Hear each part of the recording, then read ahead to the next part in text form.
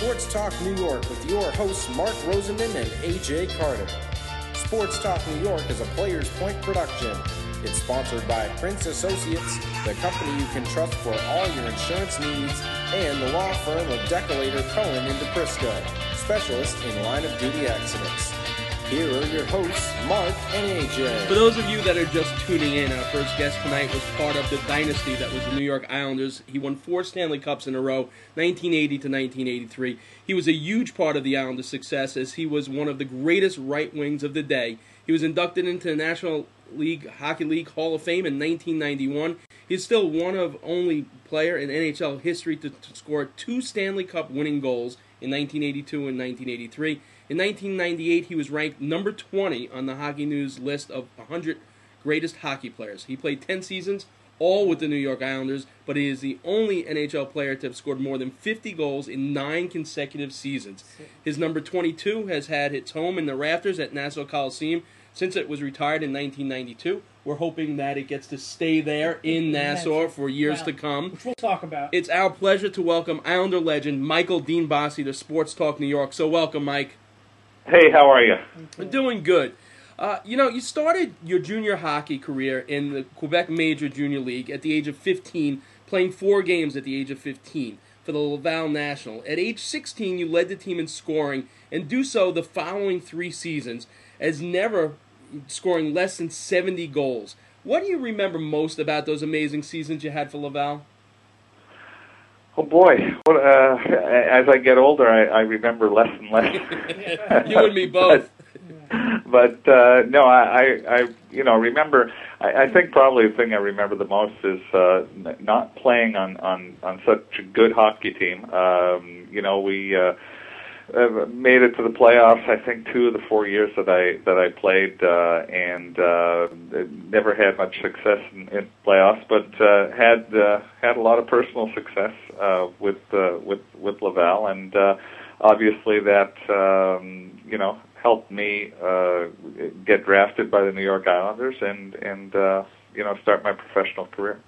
It's interesting because if you look at that 77 draft, you have to wonder what most of the scouts were thinking. A lot of serviceable, good NHL players were taken with the 14 picks ahead of you. But if you look at just the non-defensemen drafted out of the queue ahead of you, you scratch your head. Vancouver takes Jared Gillis at 4, and the Rangers take Lucien Deblois at number 8. Both of them had nice numbers, but they didn't compare to you at all in the same league. Were you surprised at that? And what do you think that the New York Islanders scouts saw in you that the Rangers and Vancouver didn't? Well, I think you have to go back, to the 70s to sort of understand why they picked those guys and why I, was left until the 15th pick. I think physical play was a dominating factor back in those days, and defensive play also was a dominating factor. And I think the teams that drafted before the Islanders just didn't trust me. Both physically and defensively, and I've always said since then that I played the way I did in junior because that's how they wanted me to play. And when I got to the Islanders, the defense was defensive play was much more strict than it was in Laval, and I adapted to that and sort of played within the system of the team. So I basically think, or know for a fact that that was the reason that I was only drafted 15th. But on the other hand, the Islanders were looking for a goal scorer back then, and they had a very good team, very good defensive team, and their thinking was that they were missing someone who was explosive and who could score goals, and took a chance that I was going to be the guy. Did you feel any sort of pressure coming in where you were supposedly the goal scorer, the guy who was going to sort of maybe bring them over the top by being the guy who put the puck in the net? Well, I always put a lot of pressure on myself. So did I put a lot of pressure on myself? Yes. I think everyone knows that the media in New York, as far as hockey is concerned, is not the most demanding, and even less so. A lot less so back when I made the jump to Long Island. So I can't really say that I felt a lot of pressure from the media in New York. I did feel when I got to the team that a lot of eyeballs from existing players were on me, sort of saying, okay, who's this goal scorer from Laval? But I think also, you know, what they were expecting and what they were sort of hoping was that I was going to be a team player and not, you know, just concentrate solely on scoring goals. So the pressure that I felt was for me to play the kind of system that the New York Islanders played at that point. It's interesting to note when you say that you didn't really feel the pressure, and if I remember correctly, and you have to take this because, and I'm going to come clean with you, I'm 51 years old, huge Ranger fan who lived on Long Island my whole life, so you guys caused me a lot of emotional, damage that I'm still in years of therapy getting over. But if I remember correctly, when you came into the league, you predicted you would score 50 goals in your rookie season, right? Well, I didn't predict it publicly. I had said to Bill Torrey during negotiations that I thought I could score 50 goals my first year. But again, please remember that when you're negotiating an NHL contract from a 15th draft spot, you have to be pretty creative and pretty inventive in talking to your general manager and expressing what you think you could do with the team to try and get a little more money back then. So, like you mentioned before, I averaged over 70 goals in my career with my junior team, and I had a lot of confidence in my abilities to go out there and score goals. And when I said it to Bill, it was a little tongue in cheek because I was negotiating at the time. But again, knowing that I had a lot of confidence, I thought I could score goals. That I think at that point when I said it, I could score 50 goals. Probably not. As Bill mentioned to me when I said it, he said, don't you think you should make the team first before thinking about scoring 50 goals? Which was quite funny and quite true a statement. But so things started off on the right foot with the team and went well from there. You made good on that promise, basically scoring a then record 53 goals as a rookie in the 77-78 season. You win the Calder Cup for Rookie of the Year. You're named second-team All-Star. What do you remember most about your rookie season, and what was the transition? We talk about this so much, with whether it be a Major League Baseball player or a football player coming out of college, going into the NFL, a Major Leaguer coming from the minor leagues going. What was the transition for you out of the Q into the NHL? Well, the transition was, I would have to say, fairly easy, and I remember being criticized for coming out at one point and saying that it was easier to play in the NHL than it was in junior hockey. But people didn't really realize at the time, where I'd come from. I'd come from Laval, a team that was not a very physical hockey team, and I took a lot of abuse as being a goal scorer in the Quebec League, and going to the Islanders, I finally had a physical hockey team that I played with, and had guys who were watching my back, and I knew I could go out there and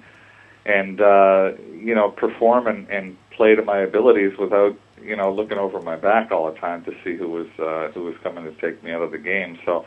That made the transition a lot easier. I also got married before I went to the island, so being able to be with my wife and have a situation that was very familiar to me away from the ice helped a lot. Also, Brian Trottier befriended me, right from the get-go at training camp that year, and that was, very comforting, knowing that I had one of the veterans who was highly respected on the team as someone who had my back at that time also. So I'd probably say those three things were what made the transition from junior to the Islanders very easy for me. You mentioned a couple of the teammates, which is interesting because you join a team that has those major pieces in place for the dynasty years of the Islanders that are coming up. All of them in their early 20s. Guys like, at that point, a 21-year-old Brian Trottier, a 23-year-old Denny Potvin, a 23-year-old Clark Gillies, and a 24-year-old Bob Nystrom. You look at all that young talent, and you see that now in today's NHL. The thing I really would like to know, from your perspective, is how important was Al Arbour to the shaping of all these young men into what they would become as NHL players? And do you think that things might have been different for that core group of Islanders had there been a different coach in place? Would history still have been the same without Al Arbour? That's I hate to answer hypothetical questions because you just never know. The only thing I know for sure is that Al was he was a pillar for all of the guys on the team, whether they be young or old, and Al was very demanding. He insisted that everyone play the system that he had put in place for the team to play, and it didn't matter if you were Mike Bossy, a rookie, or Eddie Westfall, who was with the team when I first came. You played the way that Al designed for the Islanders to play, and there were no two ways about it. I saw players come and go with my time with the Islanders when Al was coaching, and it was his way, and his way won us 4 Stanley Cups in a row. So you were a little foolish if you didn't agree with Al. I mean, you could discuss with him certain points, and Al was always willing to sit down and have a conversation with you. But he managed and guided us young guys, through the beginnings of our career extremely well, and I always felt that he got the best out of all the players. And again, it didn't matter if you're one of the stars or a third liner or fourth liner. Al treated everybody the same way. It's interesting that you say that because you take a look at those teams, and there have been so many debates. You speak to Islander fans, and you go, all right, who was the heart and soul of that dynasty team? And it ranges from yourself to Trotz to Bob Nystrom to Billy Smith. But because the opinion is so wide and varied, it tells you that this truly was a team. So I guess the question for you is that if you had to pick the one teammate of that dynasty era who epitomized what an Islander was and is, who would it be? Boy, that's a tough question, and again, I would go back to what you said. I could probably name every one of those players. I mean, everyone knows that there were 16 players who won the 4 Stanley Cups, and I could go through those 16 guys and name each one of them, as someone who epitomized what we were for their particular and their individual strength as player.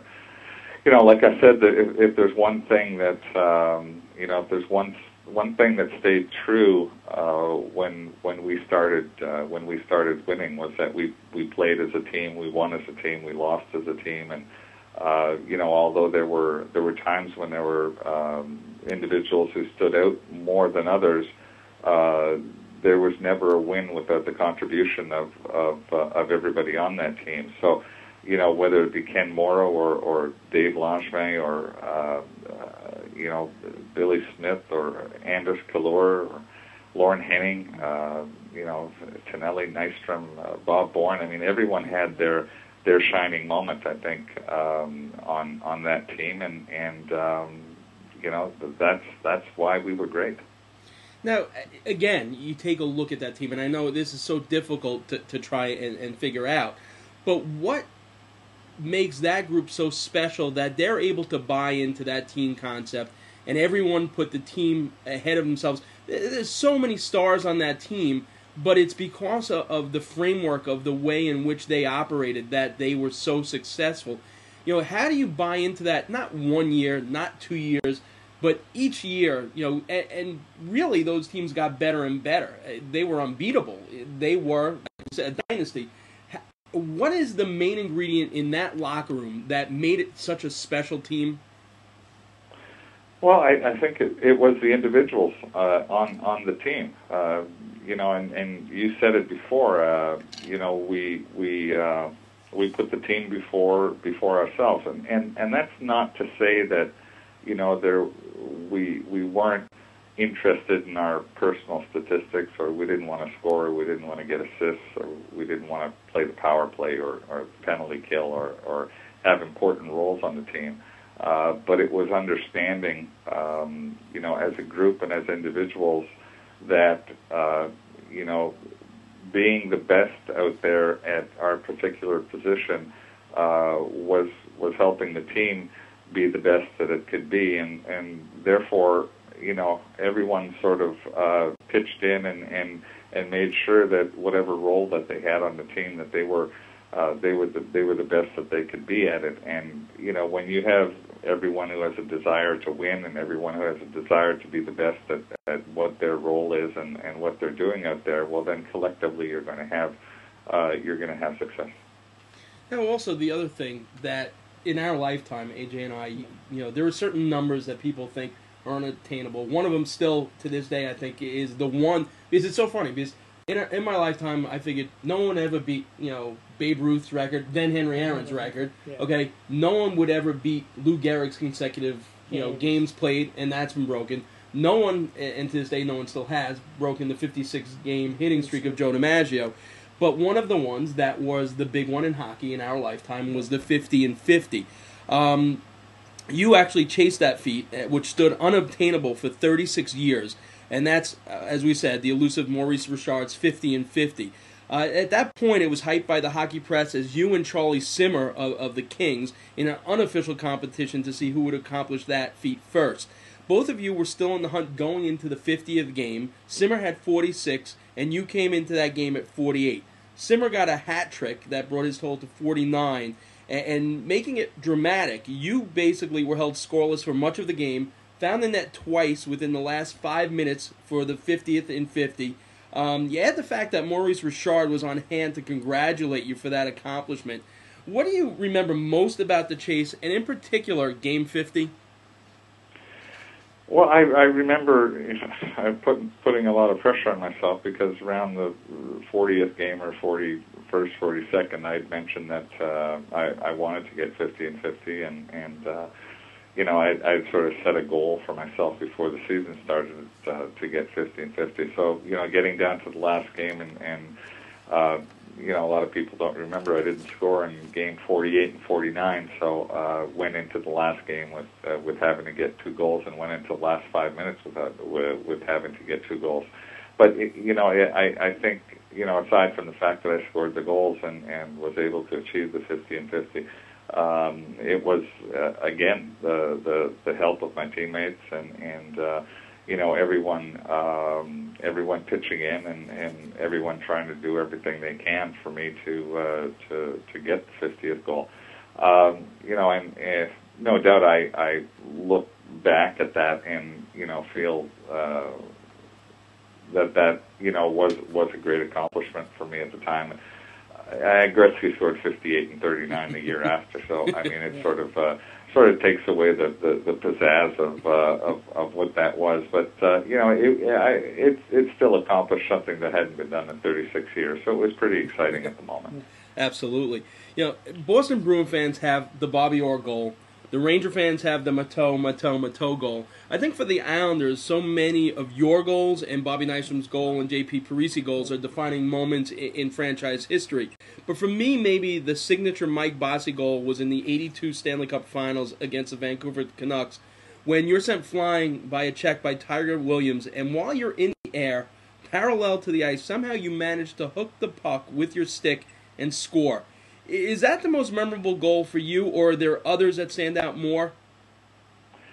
Well, it's certainly my favorite all-time most spectacular goal. No doubt about that. I just wish that video would have been a lot better back then, so we'd be able to see it today. But it seems to have been lost in the archives somewhere, where I don't see it come out very much as a spectacular goal. But I mean, not as far as Islander fans are concerned, because they talk to me and still talk to me a lot about it.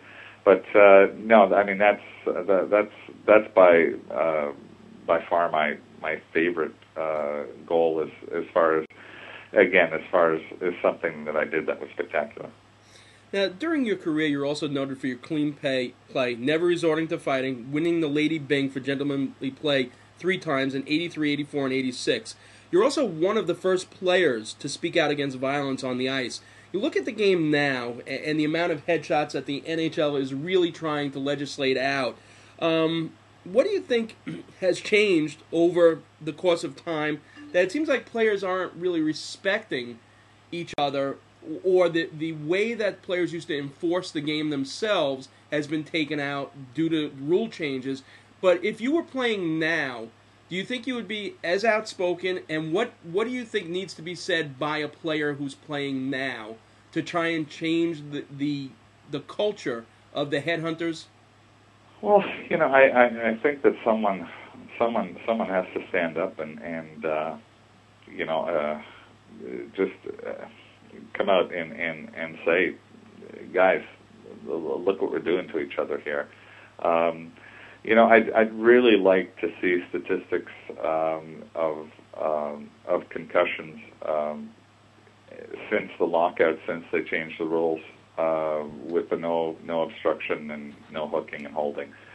That has made the game a lot faster, just because there's no obstruction anymore on the ice, so everyone's skating at full speed all the time, and it really leaves players unprotected to blind shots and to hits from behind or from the side, right up against the boards. So, I think it's time for people to,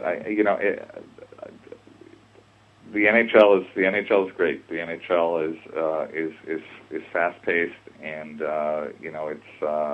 it's high tempo, and there are great plays. But I think someone should really take the time and say, listen, take 10 years before the lockout, and then take the time from the lockout till now, and count the registered concussions. And I would bet my bippy, as they used to say on Laugh-In, that the headshots or the concussions since the rule changes, there's a lot more than there used to be. Well, do you think that's because people were sensitized to look for concussions, or do you think they're more actually happening? Well, I think, one, I think that, yes, I don't know when they started looking into concussions as much as they did, and I'm sure they did, 8-10 years before the lockout, but they're looking at it a lot more now, which is good for the game and good for the athletes that play it. But I really think that because of the high tempo and fast pace of the game now, without the red line, without the obstruction, without the hooking, I really think that has put players in difficult positions a lot more than they used to be. Now, you take a look at your career, and a couple of other New York baseball icons come to mind. Sandy Koufax and Don Mattingly are both guys who had injuries that shortened their careers. You throw in Joe Namath in football also, with his knees kind of really curtailed his career. You take a look, you walk away from the game at age 30 due to some injuries to your back as such. In fact, your last season, you're limited to 63 games, and you still managed to score 38 goals. You decide to take that next season off to rest your back, but then officially retire the following season. How tough is it to walk away at 30 years old, having such a great career to that point, and knowing at 30 you still had many good years if it had not been injured in you? Listen, it was tough. I guess the toughest part that I'll always talk about and remember was that I really didn't leave under my circumstances. I left because of the injury. So disappointing to have had to bow out of the game that way, and I was still, I feel, at the peak of my game back then, but nothing really I can do about it. When your body gives out, your body gives out, and I tried for a year to rehabilitate, and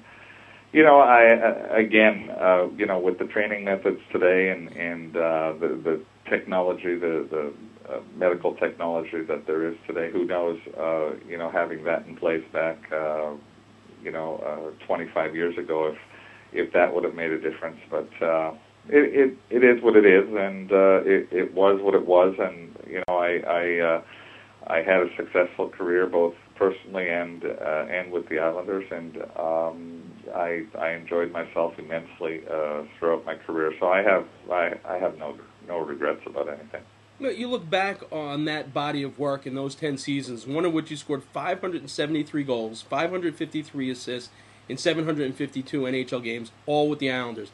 You hold the current NHL record for most consecutive 50-goal seasons with 9. You average .762 goals per game in the regular season, more than any other player in National Hockey League history. You're inducted into the Hockey Hall of Fame in '91. Your number 22 jersey retired by the Islanders in '92. In 1998, you're ranked number 20 in the Hockey News all-time greatest 100 players. The 4 Cups, all of that, and so much more. When you look back on your career, what's the one thing you're most proud of? The consistency. No doubt the 9 consecutive 50-plus goal seasons are, as far as I'm concerned, my proudest accomplishment as far as individual success. And there's no doubt that having been a part and having helped the Islanders to win 4 straight Stanley Cups is one of the team accomplishments that I'm most proud of. What surprises me most is that after your retirement, that it took so long for you to get back into the game. For all intents and purposes, you were out of hockey, except for a short stint as the announcer for the Nordiques. But basically, from '90 to 2006, you were pretty much out of the hockey world until on October 13th, 2006, the Islanders hold a press conference to announce that you have rejoined the organization. How tough were those 16 years without being part of day-to-day hockey? They weren't tough. I mean, I kept myself busy doing a whole bunch of stuff, and I was pretty close to the game. I mean, I did some broadcasting for the Nordiques, but I did a lot of radio back here in Montreal, and some TV, and although it wasn't day to day, it was still keeping me in touch with the game. I'm back with the Islanders, but I have nothing to do with the hockey part of the team. I work on the corporate side, so I was thrilled, that they asked me to come back and work with the team, and it'll be 5 years pretty soon, and I enjoy what I do, and very happy to be able to help them in some capacity. As you come back now, you're obviously there with the Islanders during the days, the nights when the Coliseum was packed every night and you couldn't get a ticket to an Islander game. And you come back to an organization or a team that really needs to have, people success and needs to be able to go back and try and recreate as best it can the glory days. What's the biggest challenge that you see in terms of getting the fan base or the fan interest, not just from the hardcore season ticket holders, but the overall on the island?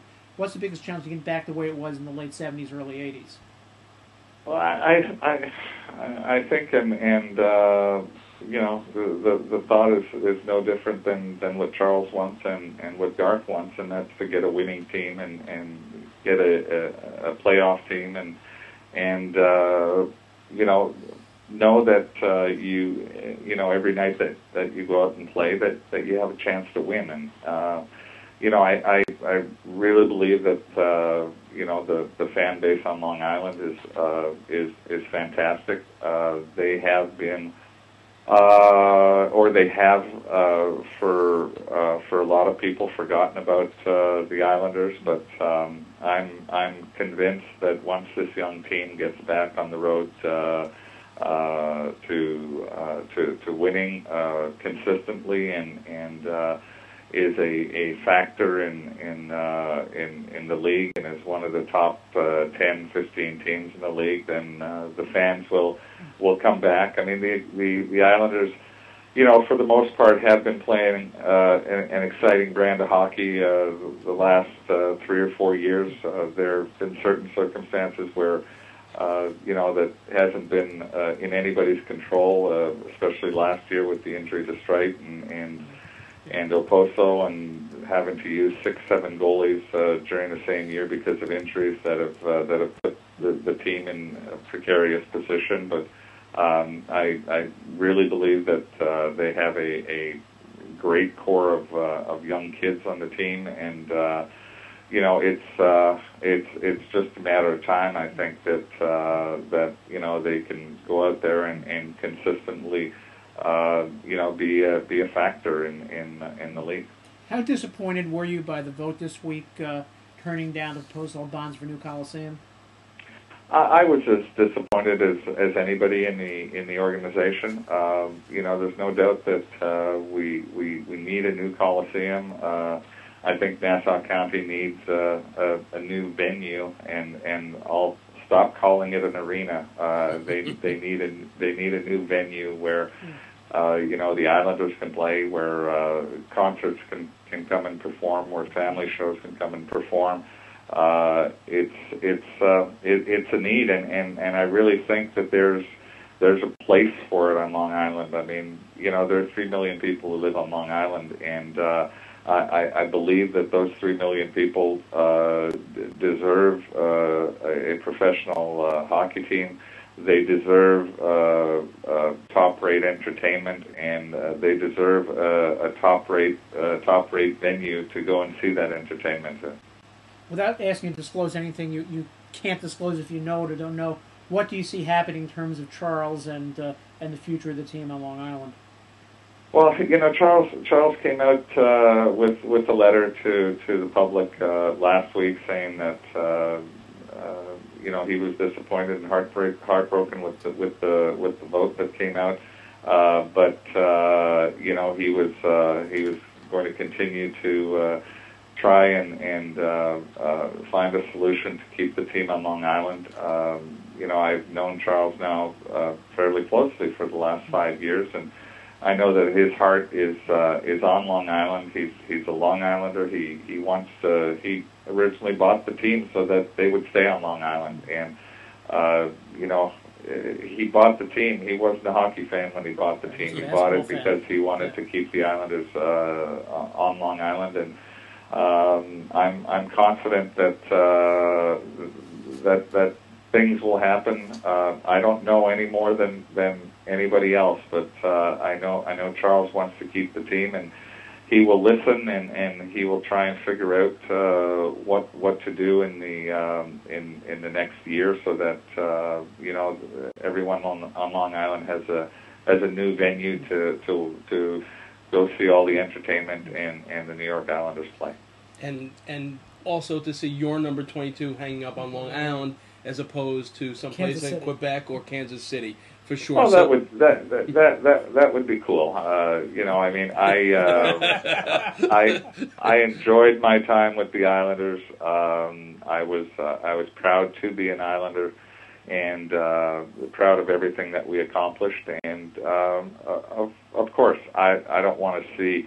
And it's not only my number that's up there. There's, you know, there's 5 other guys, you know, and Bill Torrey and Al Arbor. So, you know, I just like to see the tradition of the Islanders continue in a place where it began. Absolutely. Mike, it's been an absolute pleasure for you to give us so much time tonight. We really appreciate it. And like we said, we hope that the Islanders continue someplace on Long Island for sure. And it really would be best if it's right there in that area where all that history was made, all those great players and that dynasty, somewhere in that general area. So we really appreciate it, Mike, and best of luck to you. Thank you. I couldn't have said it better. Thank you. All right. Have a great night. Thank you. Bye-bye. All right. The great Mike Bossy.